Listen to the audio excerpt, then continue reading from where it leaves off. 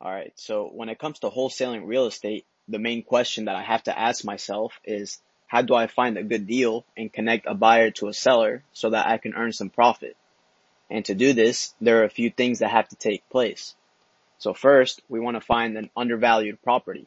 And this property still has value that can be added to it so that somebody else can profit from it. We don't want to sell a property that has no potential because when we're wholesaling, our reputation is on the line. So once we identify this property, we want to get it under contract with the original owner. And we want to make sure that this contract is assignable, which means that we can give our rights to close to another buyer. So basically what this means is that someone else whom we have chosen has the right to buy the property instead of us.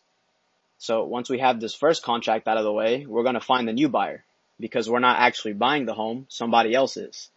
And we want to assign the contract to the new buyer for a higher price than we have agreed upon with the original owner. And this can be whatever you negotiate with the new buyer. Okay, so that's going to be up to your negotiation skills and what the property is actually worth. So upon closing, whatever the difference is between your buying price with the owner and your selling price with the buyer will be your actual profit.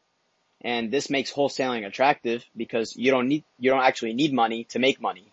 All you have to do is find the deal and connect it to the right people.